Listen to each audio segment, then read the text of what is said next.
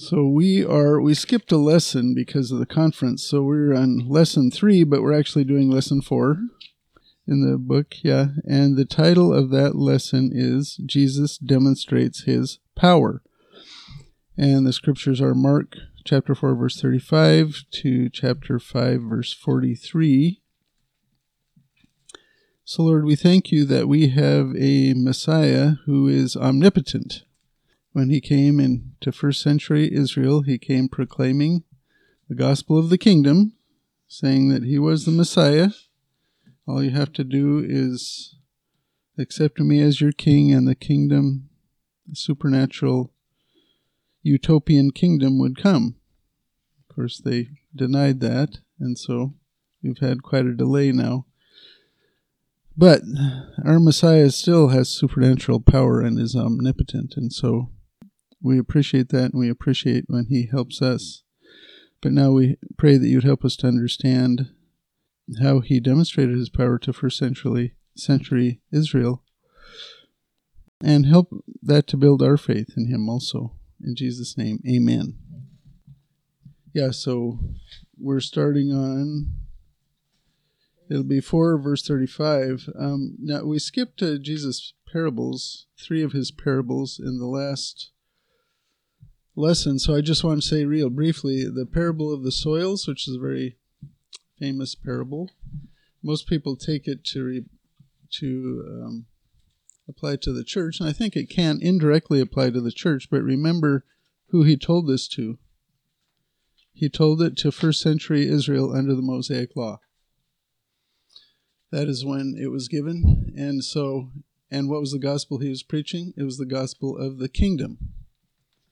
And the good news was that the king had come. If you accept the king, then the kingdom would appear. But the parable, and Jesus gave the parable after the unpardonable sin was committed. Right after, in chapter 3, the leaders of Israel committed the unpardonable sin, and they attributed Jesus' miracles to Satan, the power to Satan. And so that is when Jesus switched to parables, to hide things from the unbelieving, but to explain them to the believing.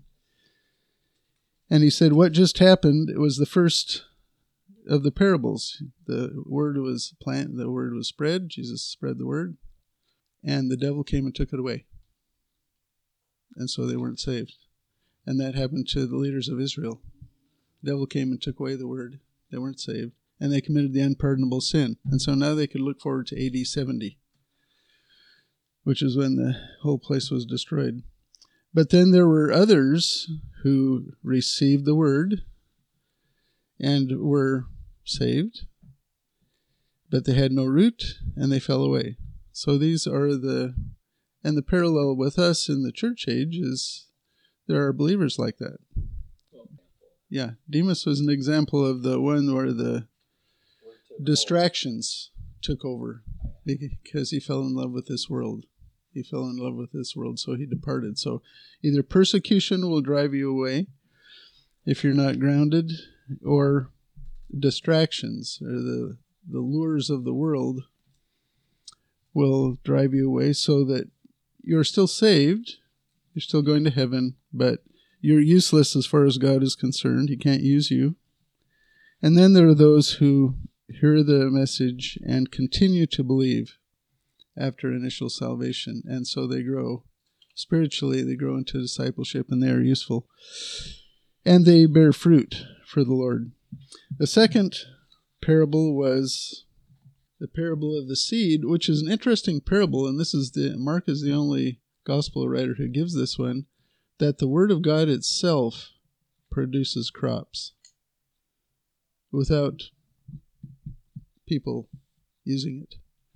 And it makes you think of the stories of the Gideons, where people are thrown a Bible and someone catches it and then they start to read it and they get saved. And, the word by itself has power. Yeah, disprove it. Yeah, they want to disprove the Bible. They get saved. Yeah, there are a couple of famous people like that. I think Josh McDowell was one of those, and the Lee Strobel was one of those where they were trying to disprove the Bible, so they're reading the Bible and they became saved, and then they become apologists for the Bible. Yeah. So that's that second parable. The parable of the seed is the Word of God itself has inherent power. Yeah, and then the parable of the mustard seed, how shall we picture the kingdom of God? It is like a mustard seed. So the kingdom of God starts slowly, this utopian kingdom. Hasn't started at all yet. When it starts, the earth will be decimated. There will be few people on earth. And it's like Daniel chapter 2, the stone that was cut out of a mountain without hands. It wiped out the kingdoms of man, and then it grew to fill the earth. And so these parables are not about the church age, they are about the kingdom. But especially the parable of the soils has a definite parallel in the church age, in that you want to be the good soil. You want to hear the word. You want to continue to believe. What does that mean? You read the Bible, and when he gives you commands, you say, yes, sir, I will do it. That's how you grow. And then you're useful in the hand of the potter. Okay, so then section A is Jesus calms a storm at sea. That's verses 35 to 41. Can I get somebody to read that? I'll do it. All right. All right. Thank you, sir. Yeah, so verse 35, on that day when evening came, so the leaders rejected him. He gave these parables. It's now evening. He said, let's go to the other side. Remember where he was at this time. This was, so they're going from the Capernaum side, which was on the northwest, over to the east side of the Sea of Galilee, which is Gentile territory.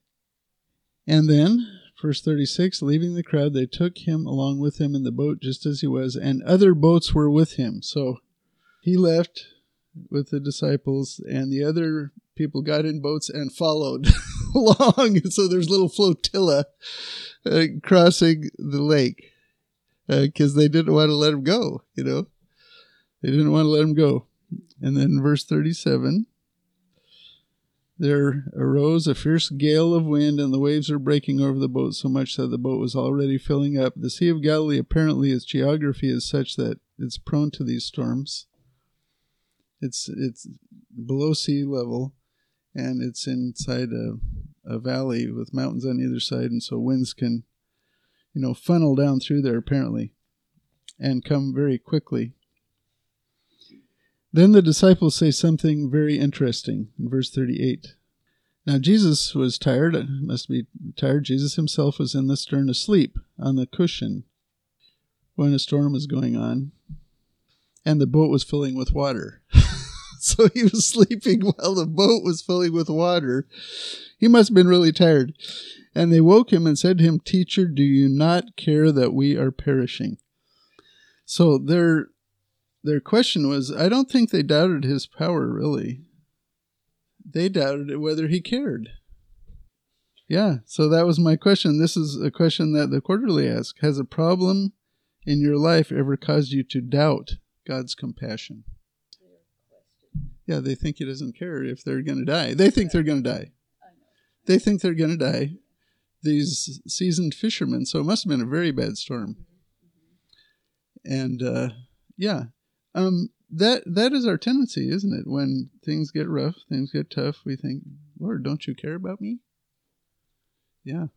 Yeah, you can understand in the natural man how that would make you frightened. It's a very understanding. But I think that is part of spiritual growth, to understand. And we see examples all through the Bible of how the Lord allows people to go through very challenging. Job, it comes first to mind, where even his children are killed.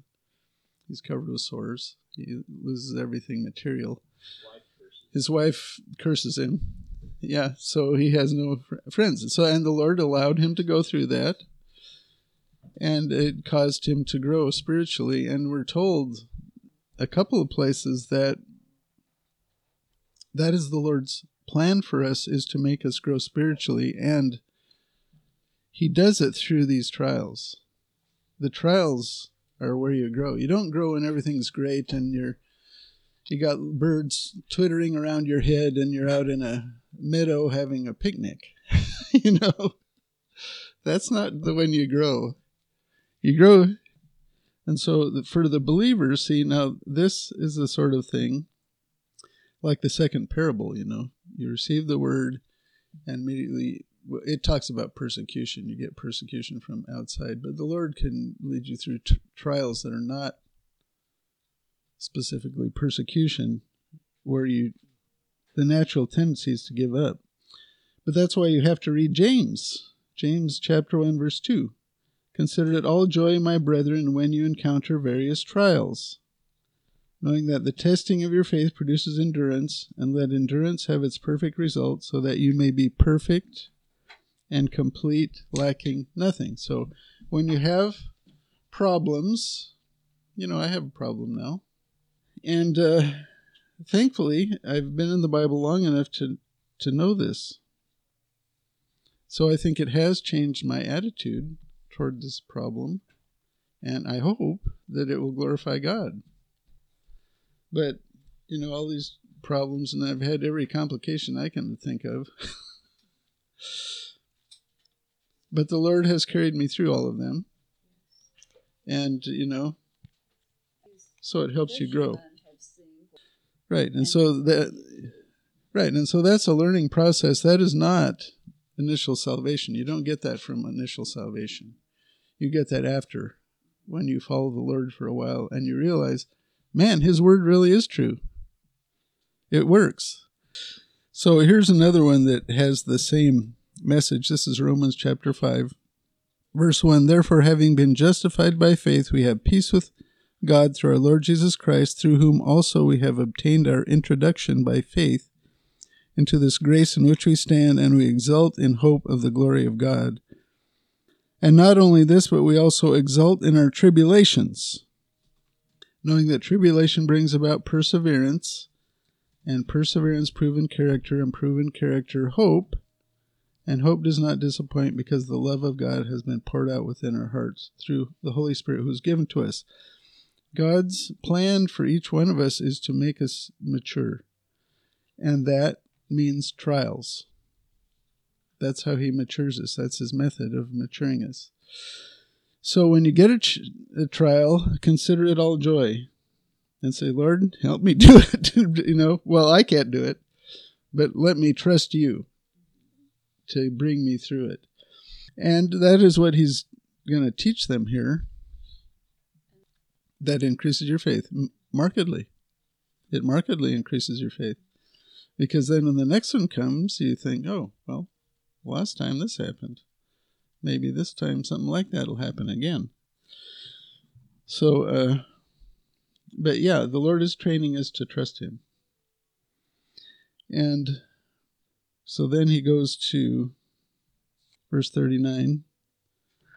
So he didn't respond to their question. He said, Teacher, do you not care that we are perishing? He just ignored that. And he got up and took care of it. Verse 39, he got up and rebuked the wind and said to the sea, Hush, be still. And the wind died down and it became perfectly calm. So who can command the weather? That's what he did. He got up, he commanded the weather. Somebody with supernatural power. That's supernatural. And of course, if you're the God who spoke from nothing and everything leapt into existence, of course you can command the weather to do what you want. There somewhere I read some people thought it was related to demonic activity. I don't know where I read that. So strike that from the record. I can't put it. But anyway, the storm. Yeah, it was a demonic manifestation. Yeah. So, and you notice later when he does command them, whether they're afraid of him now.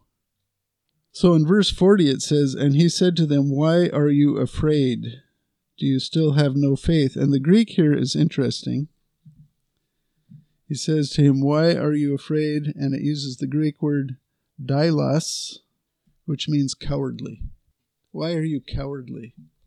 Is what he's saying. Now that is the exactly the same Greek word that is used in Revelation 21 about the unbelieving who are cast into the lake of fire. Revelation 21 verse 8, "But for the cowardly," that's the word dailos, "and unbelieving and abominable and murderers and immoral persons and sorcerers and idolaters and all liars, their part will be in the lake that burns with fire and brimstone, which is the second death." So this cowardliness is a sin. It is a sin. We don't want to be like that. We want to trust the Lord. Will he send us trials? Yes, he will, because he's trying to cause us to grow. He wants us to grow. And so we can expect it. Trials will come. And our job is to trust him and don't be afraid. So we do trust the Lord's care. So the answer, do you not care that we are perishing? Yes, the Lord does care. And he will do what is appropriate to get us through it. Now sometimes we do perish, don't we? I mean, all of us, if the rapture doesn't come first, will perish. Yeah, and so we don't have to be afraid of that either, because to be absent from the body is to be present with the Lord. All of us are headed that way, and we're headed for resurrection, which is eternal. And so we don't have to worry about any of that stuff. This does happen. Yeah, it's like that song, "Turn your face upon Jesus," or "Look full in his wonderful face," and the things of earth fade. That's a very botched up paraphrase. Yeah, turn your eyes upon Jesus. Yeah. So anyway, we don't want to be afraid. When things happen that we don't like, we just say, "Okay, Lord, I trust you. Help me through it." So then verse 41, "They became very much afraid," and here the Greek word is not dailos, it is phobos. Yeah, phobos. It's fear or reverence. So, and that's why these experienced fishermen were concerned about this, because, they knew what was going on. They had been out there. They were experienced. So, but the Lord was trying to have them grow in faith. And they became afraid of him with reverent fear. And that's what, that's the fear of the Lord. That's what the Lord wants us to have, the fear of the Lord. The fear of the Lord is the beginning of knowledge. The fear of the Lord is the beginning of wisdom. So it's good to have fear of the Lord and to reverence him.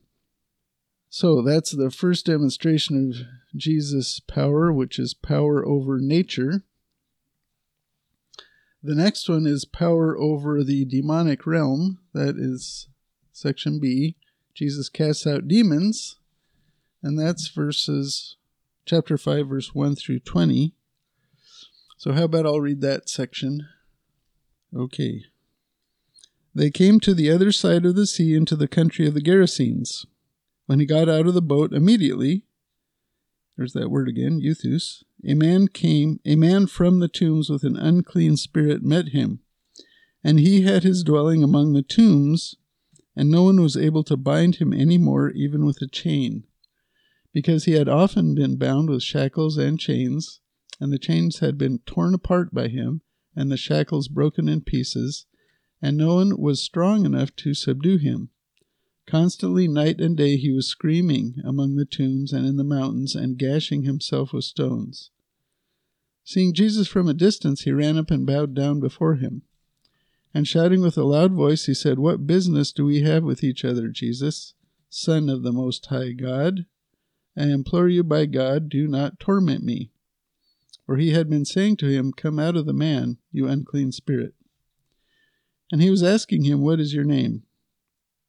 And he said to him, "My name is Legion, for we are many."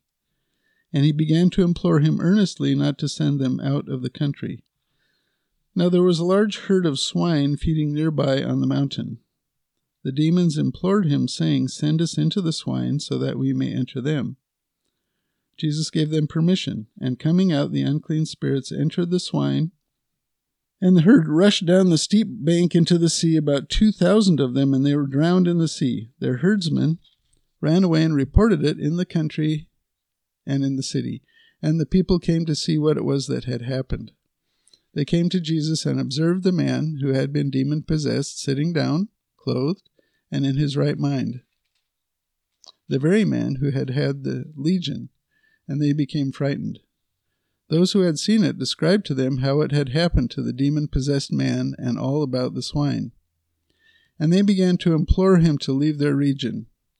As he was getting into the boat, the man who had been demon-possessed was imploring him that he might accompany him. And he did not let him, but he said to him, "Go home to your people, and report to them what great things the Lord has done for you, and how he had mercy on you." And he went away and began to proclaim in Decapolis what great things Jesus had done for him, and everyone was amazed. Okay, so verse 1, they came to the other side of the sea, into the country of the Gerasenes. This is the eastern shore of the Sea of Galilee, and this is Gentile territory over here. So then verses 2 through 4 tells us what demon possession can do to a person's physical strength. No one was able to bind him, even with a chain. So he is physically able to break metal chains. He had often been bound with shackles and chains, and the chains had been torn apart by him and the shackles broken in pieces. No one was strong enough to subdue him. I would say in modern days now that this is the role of psychotropic drugs. Chemical restraint of violent people. Because that's what psychotropic drugs are. They're chemical restraints. They do not treat the problem, but they restrain the person so that he cannot damage people. And then the person needs to be evangelized.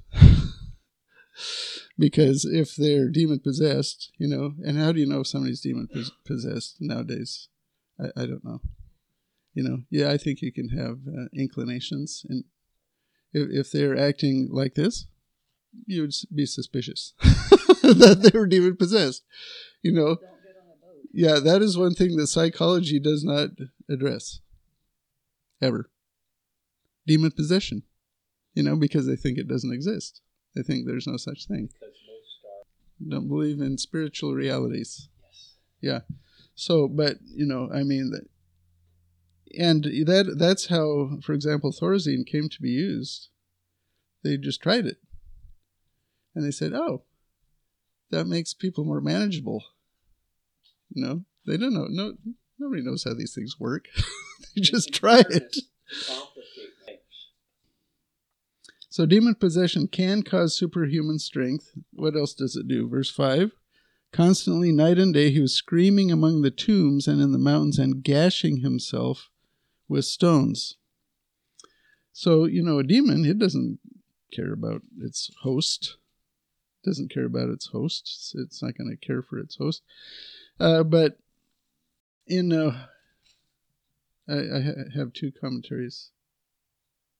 Well, the quarterly and then this commentary I'm using mentioned this could be related to demon worship.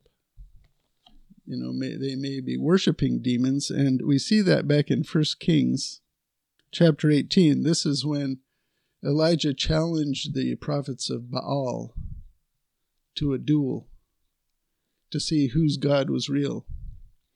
And the prophets of Baal were dancing, he let them go first.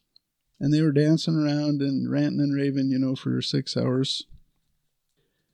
And this is what they're doing. So they cried out with a loud voice and cut themselves according to their custom with swords and lances until the blood gushed out on them. And so, this is demon worship.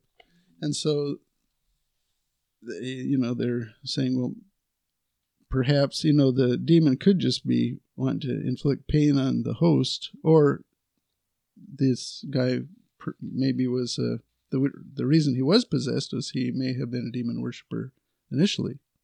And that's how he got possessed, and he was just worshiping demons. Either way, it's bad. So verses 6 and 7, seeing Jesus from a distance, he ran up and bowed down before him. And shouting with a loud voice, he said, "What business do we have with each other? Jesus, Son of the Most High God, I implore you by God, do not torment me." Demons have a good Christology, don't they? They know who Jesus is. The leaders of Israel had no clue who Jesus was, but the demons knew. So, and this from the commentary also says, naming a person was thought to be an attempt to control. When you're casting out demons, usually the Pharisees practiced exorcisms. And the way they did it was they wanted to know the demon's name. And Jesus asked that too. Here, what is your name? He's asking him. And so this demon knew his name, and who he was, and so he's trying to command him, although he says, "I implore you, do not torment me." What the demon is concerned with is he does not want to be punished before the time. He knows that he will be punished. All the demons know they will be punished. They can read the Bible too. But they don't want to be punished before the time, And who does? And so he wanted to talk to Jesus about don't get trigger happy on us here, And then Jesus asked his name, the demons, because he had been saying, "Come out of the man, you unclean spirit." So apparently he didn't come out immediately. He had been asking him, and then Jesus asked, "What is your name?" And he told him his name was Legion, for we are many. So now, at this time, the Romans were in control of the known world, and a Roman legion was about 6,000 Roman soldiers. But also, this is from the commentary too, it said by that time, the word legion just meant a whole bunch, a ton, a lot. And not necessarily 6,000 specifically, but a lot. So more than one demon can possess a person at a time. Yeah, many demons can possess a person at a time.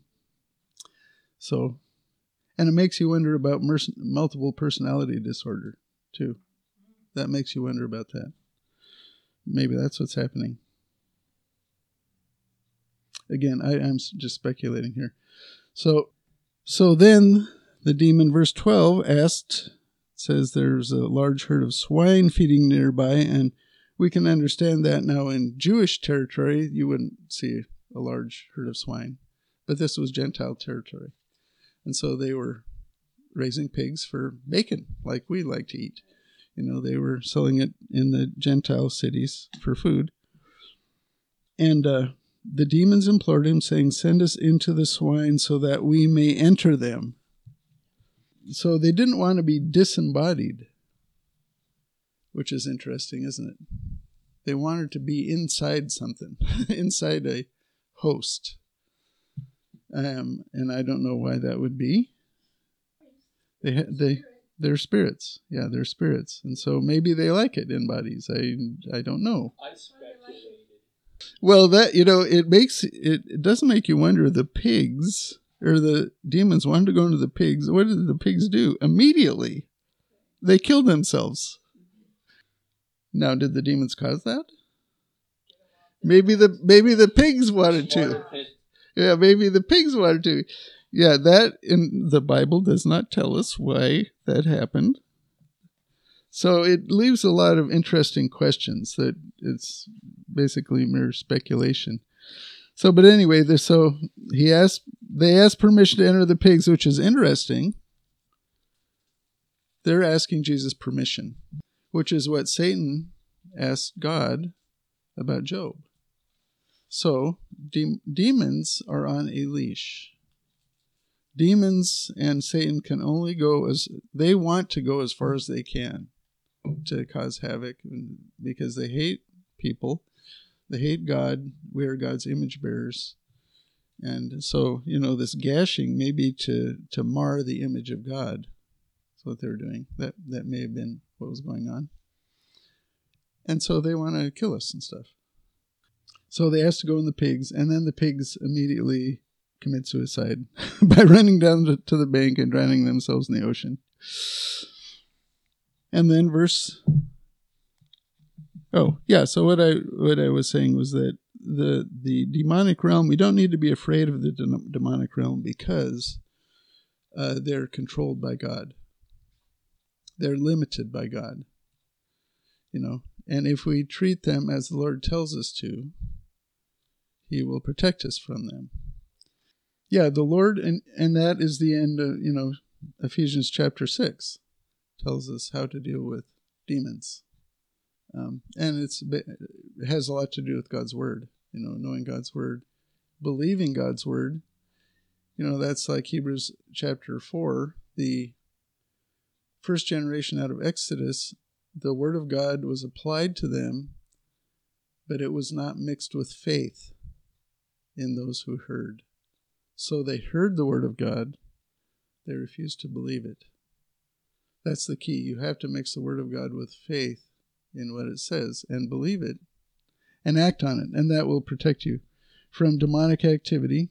So sometimes, because of our sin nature, we align ourselves with the demons. And then they can, whatever access we give, they will take. They will take it, and they will use it. And so that is when a believer can be used by the devil. Just like Peter was used by Satan when he said, "Oh, Jesus, you're not going to die." Satan was using Peter, the saved apostle, to be. And we can be used by the demonic realm the moment we start to go into the flesh and walk by the flesh. We can be manipulated. So anyway, verse 15, they came to Jesus and observed the man who had been demon-possessed sitting down, clothed and in his right mind, the very man who had the legion, and they became frightened. So this guy didn't sit for years on a couch listening to, how his parents abused him.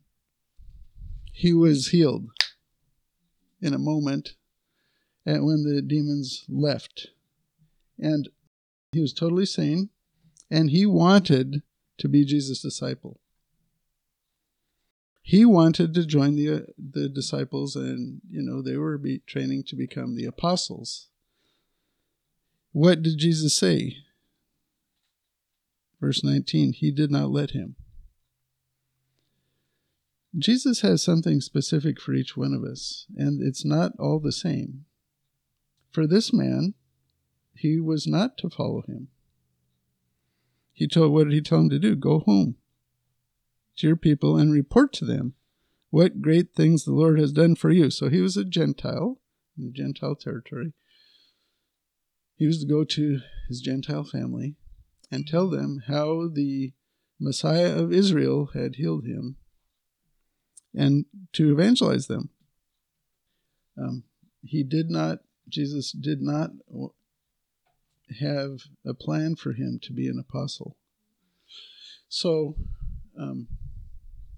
each of us has something very specific that the Lord has for us. And that's our job, is to find that and to walk in it, what He has for us. Yeah, so we don't look at what other people are doing in general, We know that there are certain things all of us are to do, but The Lord has something specific for each one of us, and that is our goal, is to follow him in that way. You know, the same thing, you can say the same thing about Peter and how he's going to die.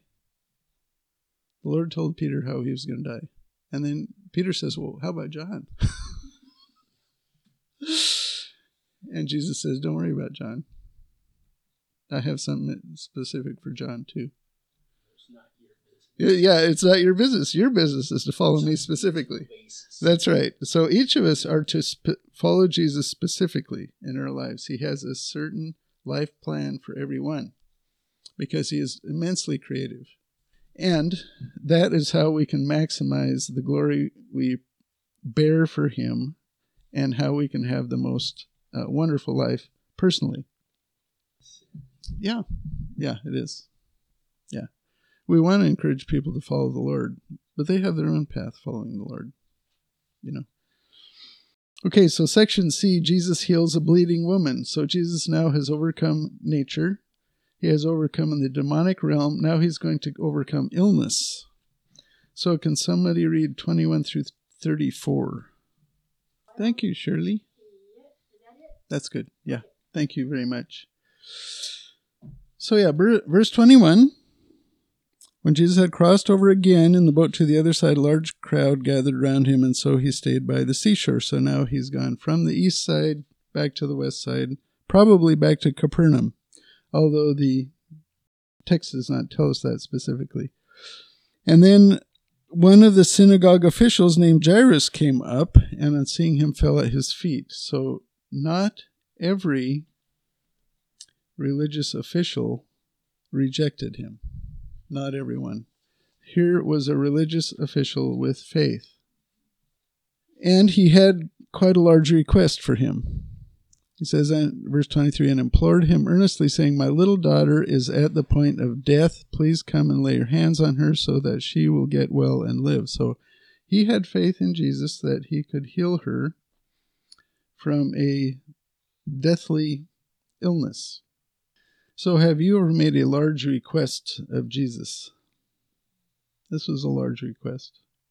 I didn't. That's a big I know one. someone who did. Yeah, that's a big one. And, you know, it'd probably take a while for us to think of, but I think, you know, most of us do have something like that. So, yeah, and you know, we want to come to him when we have problems. So this is from James chapter 4, 1 through 3, about asking God for things. What is the source of quarrels and conflicts among you? Is not the source your pleasures that wage war in your members? You lust and do not have, so you commit murder. So these people are acting according to the flesh, right? You are envious and cannot obtain, so you fight and quarrel. You do not have because you do not ask. So they haven't gone to the Lord and asked in prayer. You ask and do not receive because you ask with wrong motives, so that you may spend it on your pleasures. So number one, we have to ask him in prayer. Number two, we have to ask with the right motives. The right motive is always to glorify him. That's always the right motive. And if it will glorify him, okay. You know. So now notice verse 25 through 27. So Jairus goes up. His daughter is dying. He asks Jesus to come help him. And Jesus starts to go off with him in verse 24. And then there is an interruption. So now what is Jairus thinking? Come on, man. Yeah. So, but of course the Lord's orchestrated this too. This is a woman who had a hemorrhage for 12 years. And she had done everything to try to, this is a difficult chronic condition. And she had bankrupted herself trying to get healed. But she believed in Jesus. And she believed in him so much she thought if she touched his clothes, she would be healed. So she didn't want to bother him. So she sneaks up on him from behind and touches his outer garment, his cloak. Yeah, she didn't want to bother him. Now, And basically, she had faith. It says, she says, if I just touch his garments, I will get well. So she had faith, but remember, it is not faith that does anything. Your faith does not do anything.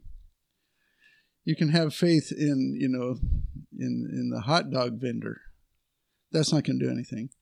You have to have faith in Jesus, because it's Jesus who does things. Faith is how you access Jesus. So she had faith in him. Your faith is useless if it is not in him. And the result, verse 29. Immediately the flow of her blood was dried up, and she felt in her body that she was healed of her affliction. Faith in Jesus gets results. Faith in other things does not get results.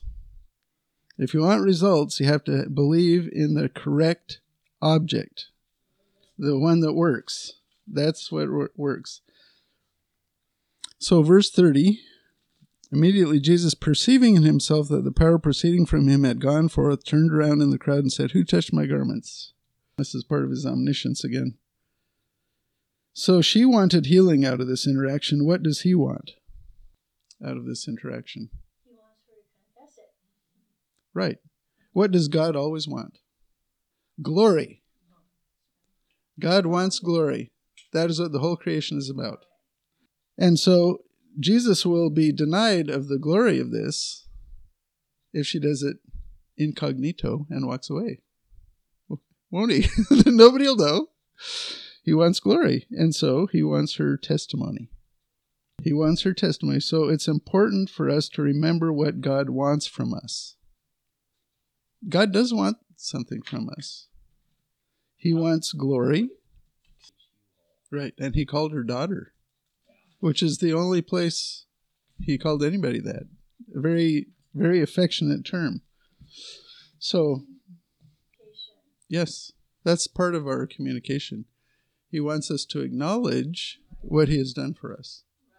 That's thankfulness, and he wants us to let other people know what he has done, legitimately done.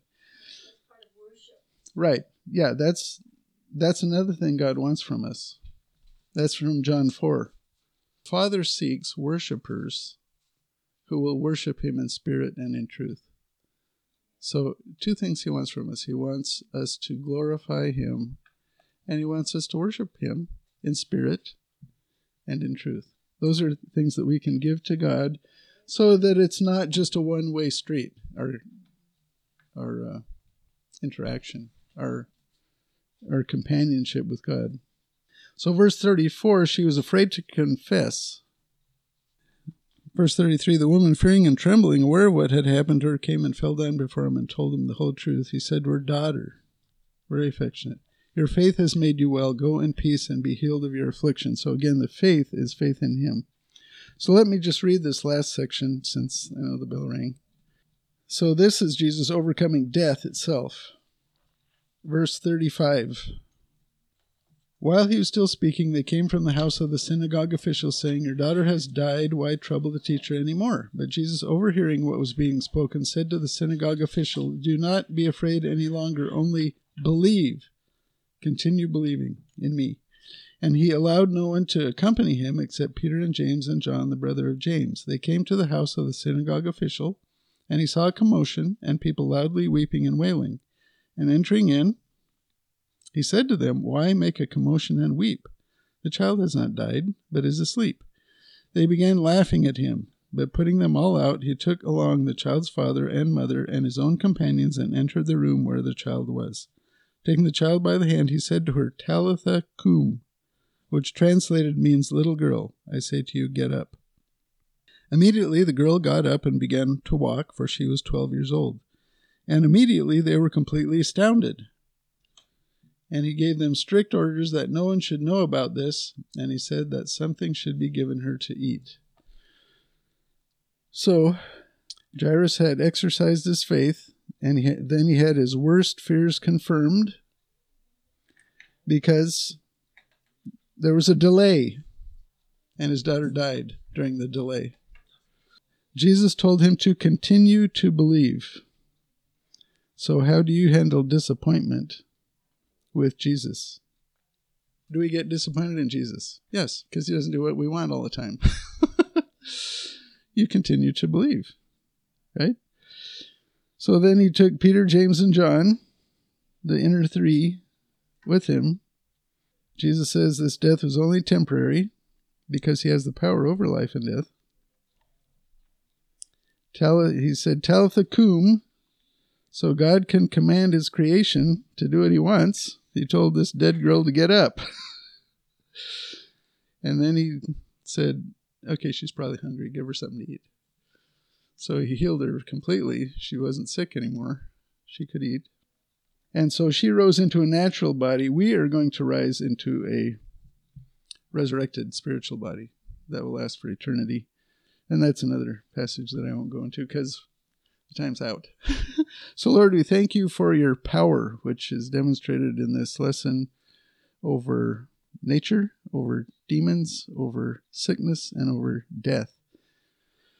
And, what else is there? So anyway, we thank you that you are very powerful and that you love us. In Jesus' name, amen. Amen.